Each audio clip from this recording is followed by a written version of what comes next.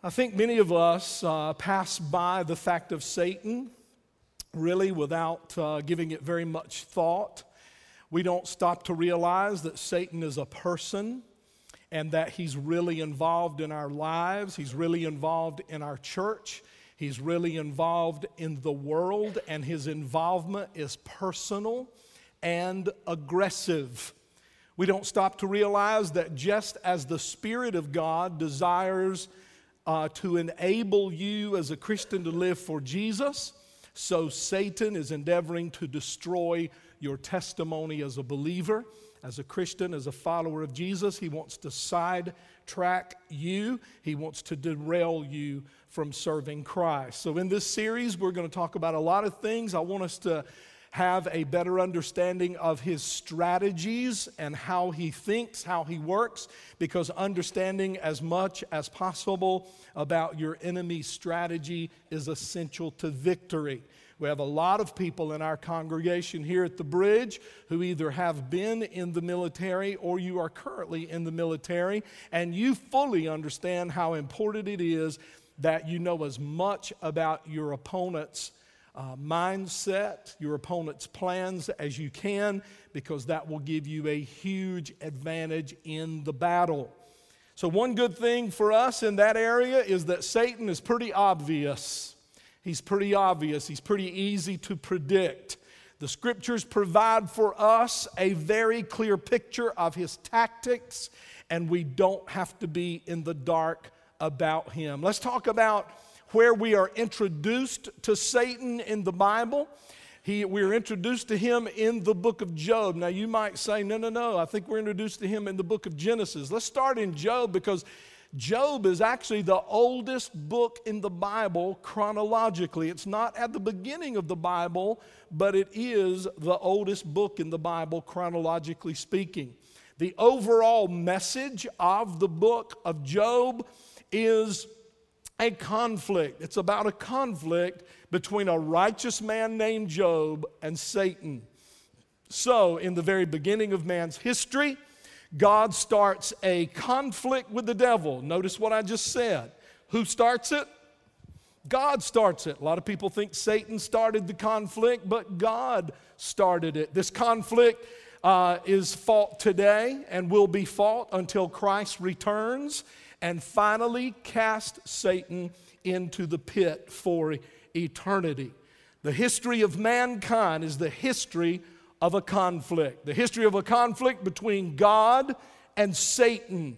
And the battleground between God and Satan is the lives of men. It is the lives of mankind. In this battle in the book of Job, I am happy to report to you this morning that Job stayed true. And Job did not give in to the tactics. He battled, he struggled. There were times of doubt. There were low times in his life. He suffered a lot of loss and a lot of grief. He suffered a lot of bad advice and discouraging words from so-called friends. You ought to read the book of Job. Very, very powerful book. You might have tried to read it in the King James Version and it was a little bit difficult. I would encourage you to get the King James Version there and then put beside it a Bible like The Message and then just read both of them together. It is a great, great book to become familiar with. But we know Job overcame, and it is kind of summarized his victory over Satan, his victory over the tricks and the temptations and the workings of Satan in his life is kind of summarized in the book of Job, chapter 13 and verse 15, when he said this, though he slay me. And when Job said that, he wasn't talking about Satan, though Satan slay me. Notice the H there, I believe is capital, so he was talking about God. Though God slay me. And what he was saying was, though it feels like, anybody ever felt like God was slaying you? Though he slay me, though it feels like God has slayed me. Slayed, slain, slayest, slayed me. Though it feels that way, I will trust him. I will trust him. He's saying, even though God has allowed the enemy access to me, listen to this. Even though God has allowed the enemy access to me, I will continue to trust God, and his faith was never shaken. Let's go to the book of Job. Let's go to chapter 1, and let's read through a few verses there, verses 6 through 12.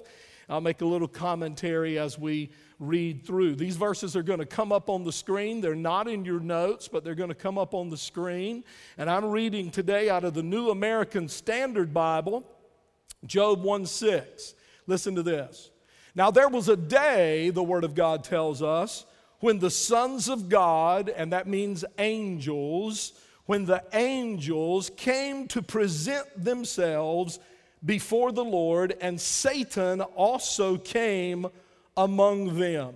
It's kind of interesting here that even though Satan had been expelled from heaven, and we'll talk about his origin a little bit later, he was actually one of God's angels at one time, but because of a sin, he fell from heaven, and he is a fallen angel here at this point in the history of God and man.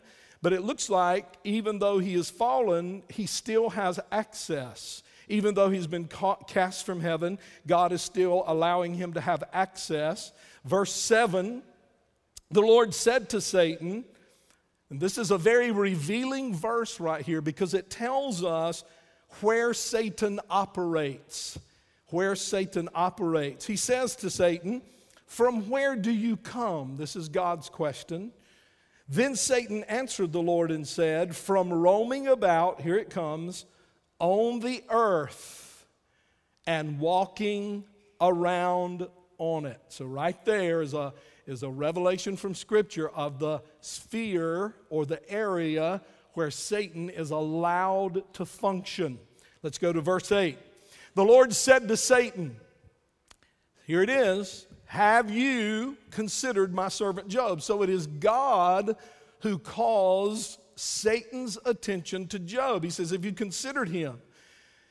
He says, "For there's no one like him on the earth, a blameless and upright man, fearing or respecting, honoring me, honoring God, and turning away from evil."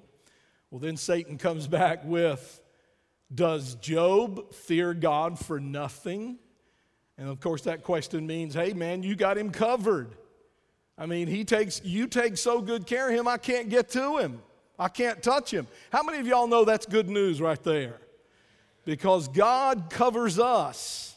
He covers us. And he says, you've got him covered. Look at verse 10. This is Satan still talking here. He says, "Let me ask you something, God. Have you not made a hedge?" And that's a good study right there. Scott and Sherry Jennings, our marriage and family life pastors here at the Bridge, did a study on that word. The Bible talks about a hedge. Have y'all heard Tim Hawkins talk about a hedge? How many of y'all know who Tim Hawkins is? Tim Hawkins says this about the Bible saying a hedge, that Satan can't get through a hedge. He goes, "Who knew landscaping would keep the devil away?" So that's not in my notes, but of course I thought about that. He says, "Have you not made a hedge about him and his house and all that he has on every side?" In other words, God, you've built a wall. You've built a wall of protection. You've blessed the work of his hands. I mean, everything this Job dude does, it turns into gold. You've blessed his possessions and increased his land.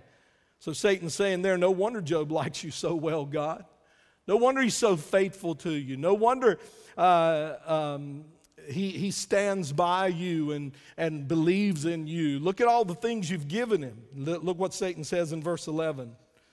He says, "But I'll tell you this, God.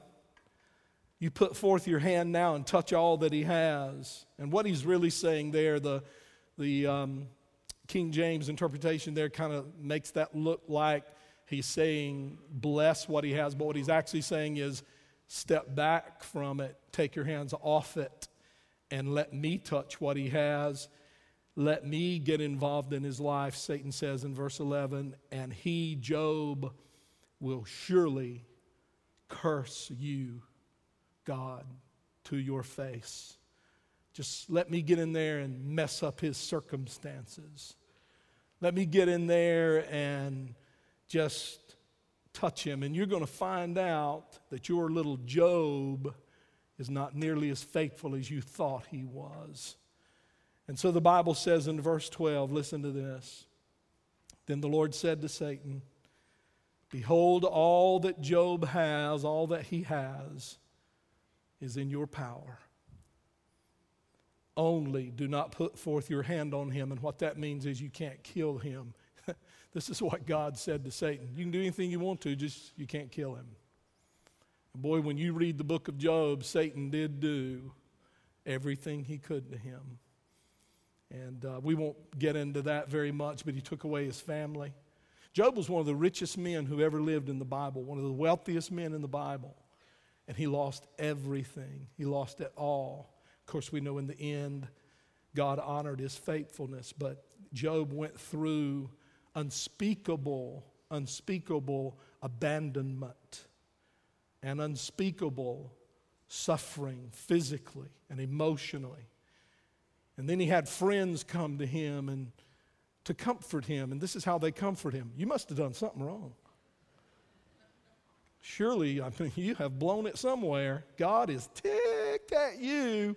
I mean, that's who you want to come in your room. I mean, when you're sick and in the hospital, you want that friend to come in who says, my daddy died of that right there. I don't know what you got, but my daddy died. God bless you. I'll see you tomorrow, Anybody had that friend come by for a visit? So Satan departed, the Bible says at the end of verse 12, he departed from the presence of the Lord. And with this event, the book of Job begins.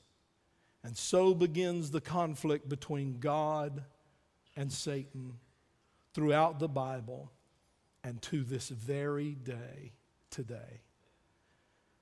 This conflict has never stopped. But 2,000 years ago, pretty close to 2,000 years ago, Jesus Christ, Jesus the Christ, Jesus Messiah, God in the flesh, came and died on the cross and rose from the dead. Because of that, Satan one day will be ultimately, for eternity, destroyed and cast into the pit, never to be released again. Can we go ahead and talk about the good news right now? I think we need to know that right up front. So with that said, let's just establish now that Satan is the ultimate enemy. He's the ultimate enemy. Let me say this to you. The Bible never underestimates the power of Satan. The Bible never underestimates his power and never mistakes his intentions. Now in John 10:10, we find the verse that expresses the vision of our church, the vision statement of our church, giving life by giving Christ. It is that verse that says, he has come to give life and that more abundantly. But it also talks about Satan in the beginning of that verse. And it says in John 10:10, the devil is a thief who comes but to, everybody say it with me, kill, steal, and destroy. Listen to me. Listen. That's his occupation. That's all he does. Ever. He will try to sit down with you at the negotiation table and get you to negotiate with him. Do you hear me? You cannot negotiate with him. He is always looking to kill, steal, and destroy. It's what he's always doing. Anybody who plays into his hands is playing into a situation where Satan is going to do nothing but work in your life to kill, steal, and destroy. He does it to everything he touches. He didn't stop even with Christ. You remember when Christ was a baby, he moved on King Herod and tried to have Jesus killed as a baby. You remember that? And then later on, you remember how he tried to tempt Jesus right after the baptism, and we'll talk about that incident in this series, because Jesus gives us, in how he responded to Satan during the temptation, a way we can respond. Jesus lays out an example for us on how to respond when we're being tempted. So in this series, we're going to talk about how to overcome temptation, how not to give in to Satan. Jesus shows us. He's always our example, isn't he? He's always the best example. And so Satan is trying to destroy him in the temptation. And then when Jesus is hanging on the cross, what does the thief who doesn't believe, what does he say to Jesus? He says, he questions his deity. If you're really the Son of God, why don't you what? Come down. Why don't you come down off this cross if you're who you say you are? You know, we go back to the temptation. It's kind of funny. Satan figured that Jesus wanted what he wanted. See, Satan can't understand spiritual things. He thought Jesus craved what he craved, power and lands and riches. So he offered Jesus, and it's in Luke 4, and it's also in Matthew and recorded in the other Gospels. He offers Jesus all the kingdoms of the world, and they were his to give. They were Satan's to give. And we'll talk about that in just a minute, why they were Satan's to give. And he thought Jesus wanted those same things. And so he said to Jesus, if you'll bow down and worship me, I'll give them to you and you won't have to die. He tried to distract Christ from the very outset. Let me just say a few things about Satan. Listen to me. He is hostile to God. If you love God, you cannot love anything connected with Satan. He is hostile to God. He is hostile to Christ. He was hostile to Christ throughout his time on the earth. Always has been, always will be. He is a malignant reality. He always is hostile to the children of God. He is always promoting filth and vice and sin. Satan is a living, active, violent, anti-God, personal being. Now, in light of that, let me just say something. As pastors and staff and church leaders here, we often have to take stands on things. We have to take stands, we have to take positions on things that the world says we are crazy for taking those positions. And what we've discovered is that a lot of people agree with us on the positions we take as leaders until we take a position they don't hold. And then when we take that position and they don't agree with that position, a lot of times they will get upset with us, and we've even had people leave the church because we took positions and took stands in areas simply because of what the Bible said about it. We don't get our system of belief here at the Bridge from the culture around us. We get it from the Word of God. And sometimes, many times, most of the time, it is a direct clash with that culture. And you're saturated all during the week with that culture and that belief. And then you come in here and we preach from the Bible. And if you haven't been in the Bible yourself, and if you aren't worshiping other than when we worship here, and if you're not spending time with God, then when you walk in here and we begin to preach, it sounds so counter. It sounds so hate-filled. Because the only time you're hearing the Word of God is when you're here. You're not feeding yourself. That's why we always talk about books you need to be reading. And we always talk about worship. We always talk about having your devotional time. So that when you come in here, you will know, I was in the Word this week, and Pastor's right on with that. But everybody doesn't do that. This is all some people get from God. And so when you come in, there's that clash. Can I just say something to you? When we take positions as your leaders in this church, when we take positions that aren't popular in the world, and if I might be frank, quite often aren't popular in this house, it's not because we want to show you we're the boss. It's not because we want to sit up on some throne of leadership and look down and go, you can't do that, you can't do that. Here's why we take those positions. Because we know if Satan can get his hands in your life, he's going to destroy you. We know that if he can touch your life, we know that if we preach some diluted message, some watered down message, so you'll like us, it makes you vulnerable to the enemy. We love you too much not to preach it straight up every Sunday. We love you too much not to take positions that sometimes you're going to hear them and it's going to rub you the wrong way. And here's what I ask you to do. Don't get mad. Go to the Bible and see if it's true. Amen. And if it's true, stand with us. You say, but what if I'm doing it? Then come under conviction and repent and turn toward God and get right with God. Guess who that goes for? Me too.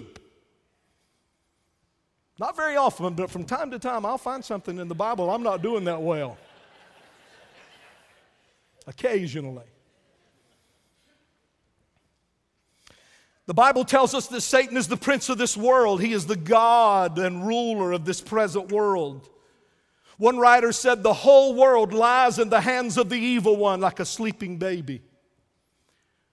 Just as God is a personal God and Jesus Christ is our personal Savior and the Holy Spirit is a personal comforter to us, so Satan is a personal reality. And as surely as God is for you, Satan is against you. Do you know there are only 4 chapters in the Bible where Satan doesn't exist? The first 2 and the last 2. And everything in between is chaos. And in those 2 chapters at the beginning and those 2 at the end, it's paradise.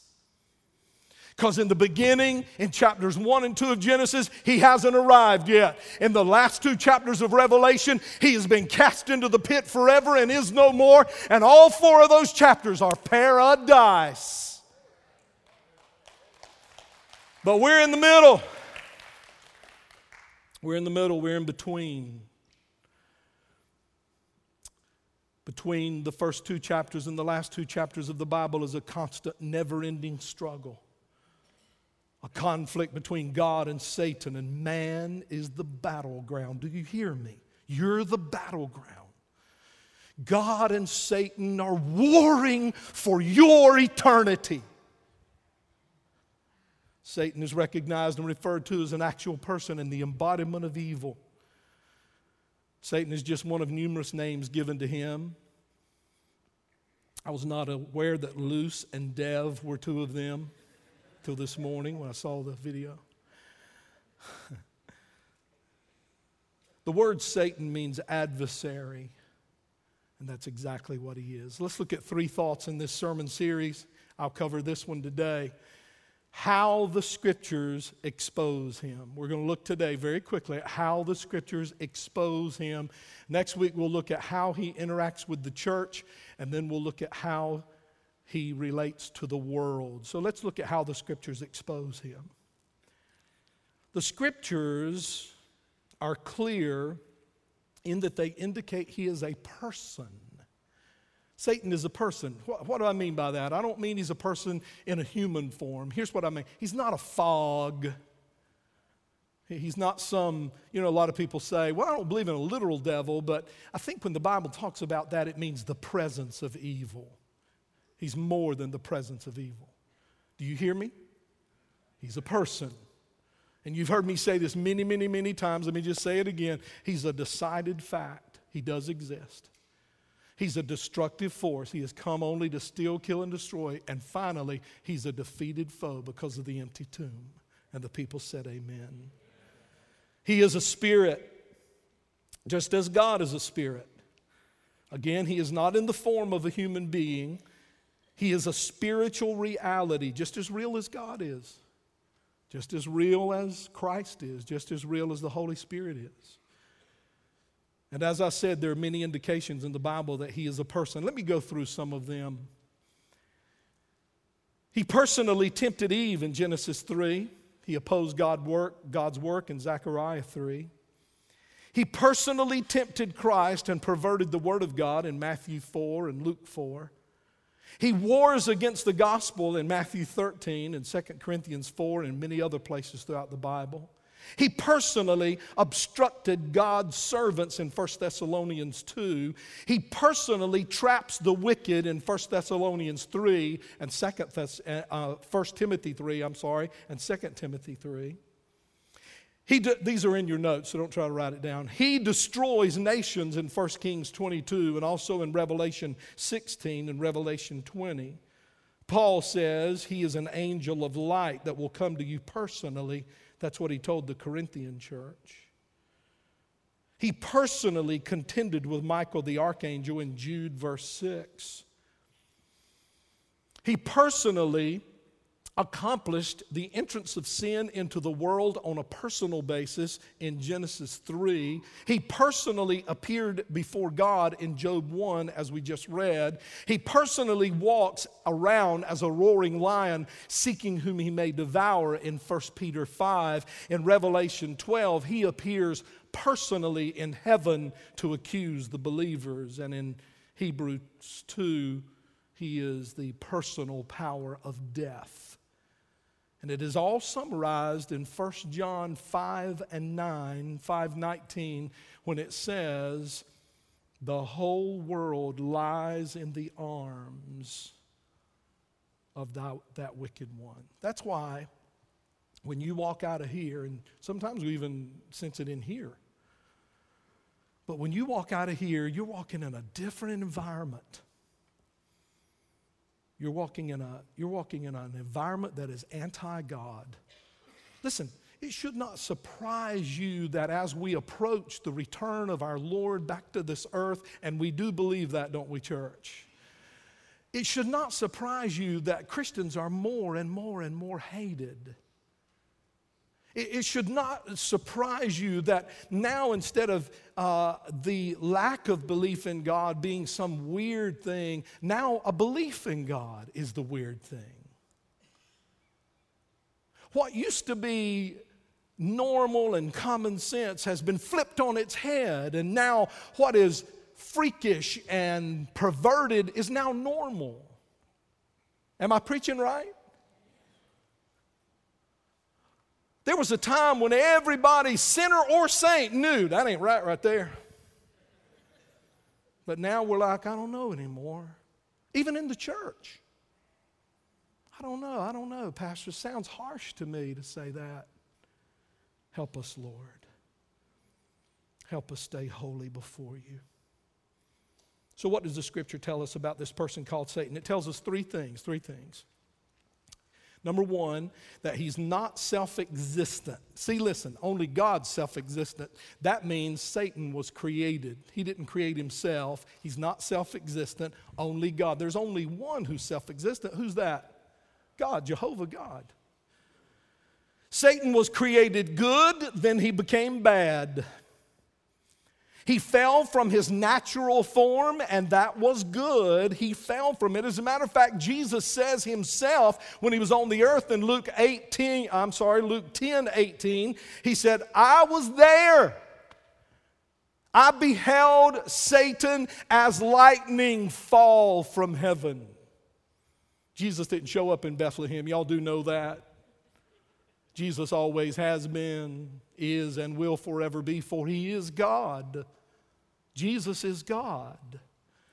Jesus was not just a good prophet. He was either a liar or a lunatic or Lord. And I believe he was Lord. Do you believe that today? So Jesus says, I was there when he fell. Now let's go to Isaiah and look at what the sin of Satan was that caused him to fall. Now, in Isaiah chapter 14, Isaiah is actually talking about the king of Babylon, the wicked, evil king of Babylon, and he's actually making a pronouncement upon the king of Babylon, a prophecy, if you will, on the king of Babylon. But he kind of stops talking about the king of Babylon and goes right through him and starts talking to Satan. You say, really? Yes. You remember, let me give you another illustration of that. You remember when Jesus was talking to Peter? And Peter, you remember when they were washing feet, and Peter said, don't wash my feet, don't wash my feet. And, I don't want you to. He said, what did he say? Get thee behind me. Was he calling Peter Satan? No. Here's another place in the Bible. He knew that Peter's attitude was rooted in confusion. He knew where the source of that attitude was. Here's another one. He was talking to Peter on another occasion, and I just lost it. It'll come back to me. And when it does, it's going to be awesome. Okay. Isaiah 14. Let's look at it. Isaiah 14. Has that ever happened to y'all? Then stop looking at me like that. Okay. Isaiah. I think he's crazy. Isaiah 14. Oh, here it is. I just thought of it. I'm so awesome. And humble. He said, who do men say that I am? And they said, some say you're Elijah, some say you're some prophet raised from the dead. He said, but who do you say that I am? And Peter said, we believe you are the, Peter usually had his foot in his mouth, but he had it on the ground this time. And he said, we believe you are the what? The what? Son of the living God. And Jesus said, upon this rock, upon Peter, I will build my church. Is that what because there's a whole bunch of churches, a whole system, I won't say the name of it, who believed Peter was their first leader, because Jesus said, on this rock I will build my church. He wasn't talking about Peter. Duh. He was talking about what Peter just said, that you are the Christ, the Son of the living God. And Jesus said, right through Peter, wasn't even talking about Peter, upon that truth I will what? Build my church, and Satan, all of hell, cannot bring it down. Anybody happy about that today? You happy about that? Amen. I'm happy about that too, and I'm also happy I remembered that. So look at Isaiah 14:12. That's what happens when you don't have it in your notes. So he's talking to this king of Babylon, and then he goes right through him and starts talking to Satan. And he says, how you have fallen from heaven, O star of the morning, son of the dawn. You have been cut down to the earth. You have weakened the nations. And then there are 5 I wills by Satan right here. 5 I wills. Notice them in verse 13. But you said in your heart, this is what Satan said. This is Satan talking. This is Satan making bold, prideful claims. Look what he says. Look what Satan says. Because here's what this reveals to us. It reveals his intentions. It reveals his plans. It reveals his vision for his life. He says, I will ascend to heaven. In other words, you kicked me out, but I'm coming back, baby. I'm coming back. I'm going to ascend into heaven. Second, I will raise my throne where? That's God calling right there. I will raise my throne where? Above the stars of who? And I will sit on the mount of assembly in the recesses of the north. There's deep meaning there that we can't go into this morning. I hope you'll study that. Verse 14. I will ascend where? Above the heights of the clouds. Because you see him putting himself above God. And here's his ultimate claim. Boy, this is the one that really does him in. I will make myself what? That's his goal. He wants to be God. He wants to dethrone God. That's his goal. Now, it won't happen because verse 15 says, nevertheless, you will not go above or ascend beyond anything, but you will be thrust down to hell. That's what Sheol. Satan, you will be thrust down to hell. Good news? Isn't that good news? You say, it's just kind of hard for me to celebrate that. Well, you better start celebrating it. Because if we don't thrust him down there, he's going to thrust us down there. Amen? Better him than me. That's deep theology right there. Somebody's writing that down. Better him than me. Amen. Verse 15, nevertheless, you will be thrust down to Sheol, to the recesses of the what? Same word used in Revelation. At the end of the kingdom, Satan will be judged, and we will discover that the sin of Satan that made him fall, we already know, we already see it here, he had an ego problem. It's pride. Do you know that pride is really the foundation of every other sin? Listen, I'm not going to go on that because I want to talk about it. I can feel myself wanting to talk about that. Just write that down somewhere and study that and think of any sin you want to think of, and I promise you Every sin you can think of traces back to pride, self-love, me getting what I want. He says, I'll be this and I'll be that. And ultimately, he wanted to be like the Most High, and that's a serious problem, and that's why he fell. Pride. If pride brought him down, I assure you it'll bring you down. Ezekiel 28, you don't have that in your notes except for the reference. That's all you have up here, and this is why. Because if I put it up here, I'm going to want to preach on it, and we don't have time. So let me just give you some stuff from this prophecy, because it's very similar to what happened in Isaiah. Ezekiel is prophesying to the king of Tyre, who was a very, very wicked king, and all of a sudden he just went right through him and started talking about Satan. And he says in here, and don't look it up, and don't even try to find it on your phone. I mean, I just want you to hear me. In Ezekiel 28, verse 13, he says, on that day you were created. So it talks about Satan being created, not being self-existent. It supports that truth we've already preached. And then in verse 14, he says, you were the anointed cherub. What is a cherub?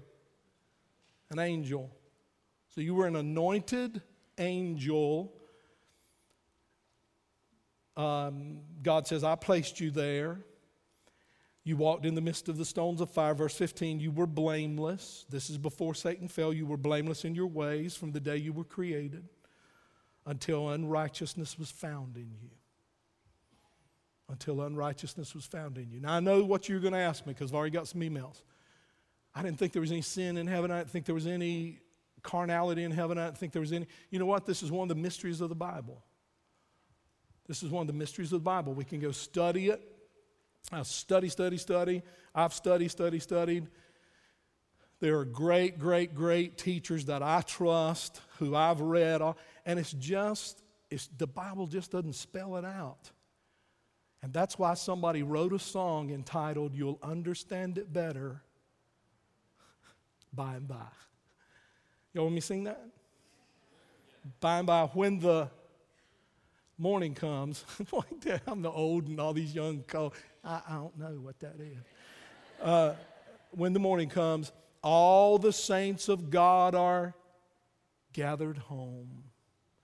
And we'll understand things then we don't understand now. Y'all cool with that? You trust God? Now, if somebody finds something that the great theologians through the centuries hasn't found, send me an email.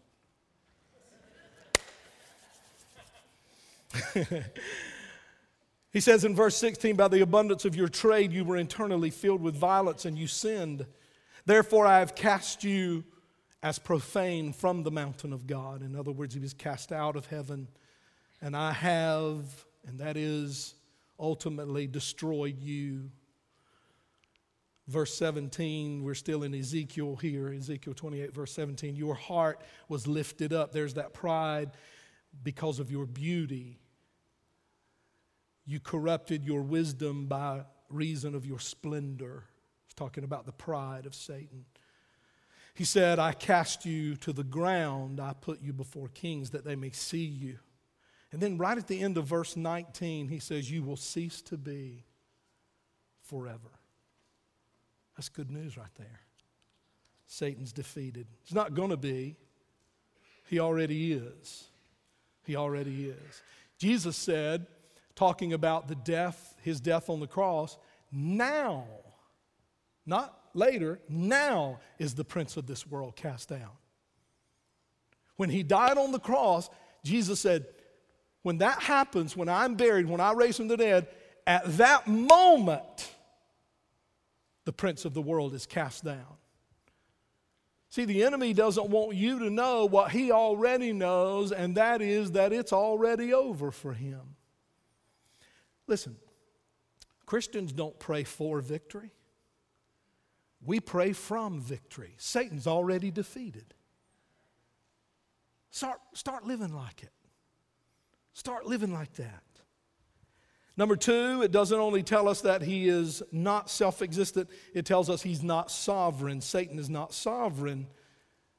Now, Satan always has been, always will be subject to the power of God and the government of God. You got that? He is even now, even though God has given him permission to be the ruler of the world and the prince of the world and all. I mean, at any time God wants to, he can put a stop to that. Satan is always subject to the power of God and the government of God. Satan has no choice but to run around in this little sphere called the earth that God has permitted him to run around in. He can't run outside of it. He can't do anything except what God allows. Satan is still in open rebellion against the sovereignty of God, but he's also still confined by it. If you want to find out what's going to happen to him, read Revelation. Satan's not even to be compared to God. Let me tell you 3 things Satan is not. He is not omniscient. God knows all things all the time. There's nothing God doesn't know. He knows your very thoughts right now, and most of you are thinking about lunch. And God knows your very thoughts right now. Satan doesn't know. Satan doesn't have that kind of knowledge. You hear me?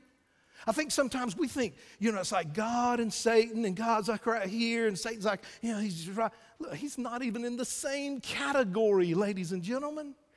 Don't even put him in the same sentence. He is not omniscient. He can't see everything. He can't know everything. Number 2, he's not omnipotent. Again, he is subject to the power of God. God is all powerful. He is not just God, he is the Almighty God. And Satan is not. He has might, but almighty? Not even close. Satan is not omnipresent. He can go everywhere, but he's not everywhere at the same time. God is. You can't go where God isn't. You say, sometimes I feel like I can't go where Satan isn't. But you can't go where God isn't. God's everywhere. Satan can get there, but he can't. When he goes there, he can't be here anymore. You with me? He's not omnipresent, not self-existent, not sovereign. And finally, it tells us that he is powerful and he is subtle. Now, let me just leave you with these thoughts. He sneaks around. He never says, hey, I'm the devil, I'm here to ruin your life. Come on, let's go at it. He never says that. He's stealthy. He's quiet. He never paints the picture that is true. He paints this lovely picture, and it sucks you in to his traps. The Bible talks about him ensnaring. He ensnares because he lures with the beautiful and the stuff your carnal heart longs for. He uses that like bait. He can't make you sin, but he can sure put it out there. He knows what you like. He knows what you love. He puts it out there. Lovely, lovely things that will destroy you. When it's too late, we understand he's always a destroyer. Satan controls the world systems. And you're going to hear more about that not next week, but the next week in this sermon series. But let me just say this about him controlling the world systems. Can I just go ahead and tell you, with very few exceptions, Satan owns the mass medias of this world. He owns television. He owns movies. You say, but I know about a good, I know. Well, what's the ratio of a good movie to a movie that you can't even watch with your spouse, much less your children? He owns it. He owns Hollywood. He owns most newspapers for the most part. I'm not picking on school teachers here today. We got awesome, wonderful, incredible, amazing school teachers who love Jesus with all their heart. But I believe if they'll tell you honestly, they will tell you that our educational system is controlled by him. And this whole core, what's it called? Common Core. Now, I don't mean to make anybody mad or but I'm telling you, I know they want you to embrace it. I know they do. But I'm telling you, evil is behind it. Evil is behind it. Satan is behind it. Inform yourself. Books. Every systemized thing in the world is really in the hands of Satan. It's just how it is right now.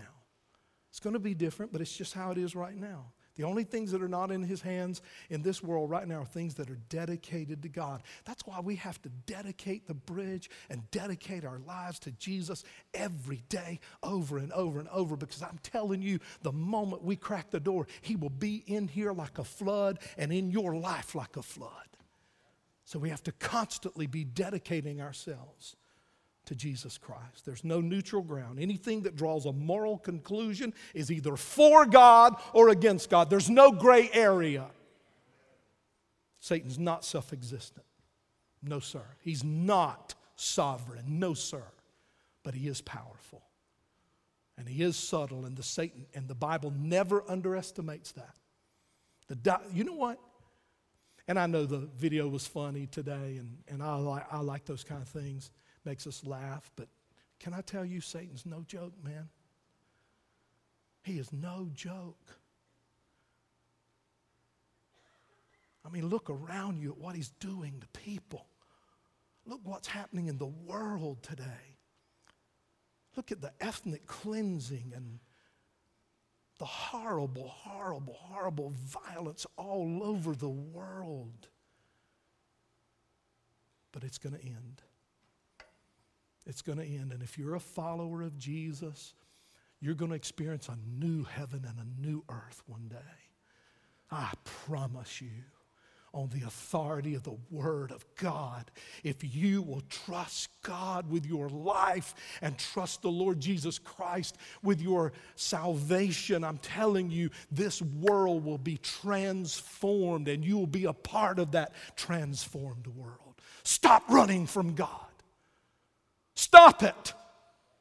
Stop trying to come up with little cute arguments you think you have because you know more than the Bible and you know more than people who walk in the light. Come on, man. Get with it here. There's one way to an eternity that you're going to flourish in and enjoy, and it is Jesus Christ. Serve Him. Serve Him. Come to Him. Come to know Him today. Stop your little cute arguments. Your little loopholes you think you found in the Bible. You'll stand before God one day and you'll find those loopholes aren't there. And you'll find yourself lost. And He'll look at you and say, "Depart from me. I never knew you." And then you'll be like those in the days of Noah who mocked him for building that ark. But on the day the rain began to fall and the water began to rise, they beat on the door and said, "Let us in." And you'll beat on the door for him to let you in. But that door will be shut. But you know what? It's open today. That door is open today. You can get on the ark. See, before judgment comes, God always gives His people a way out.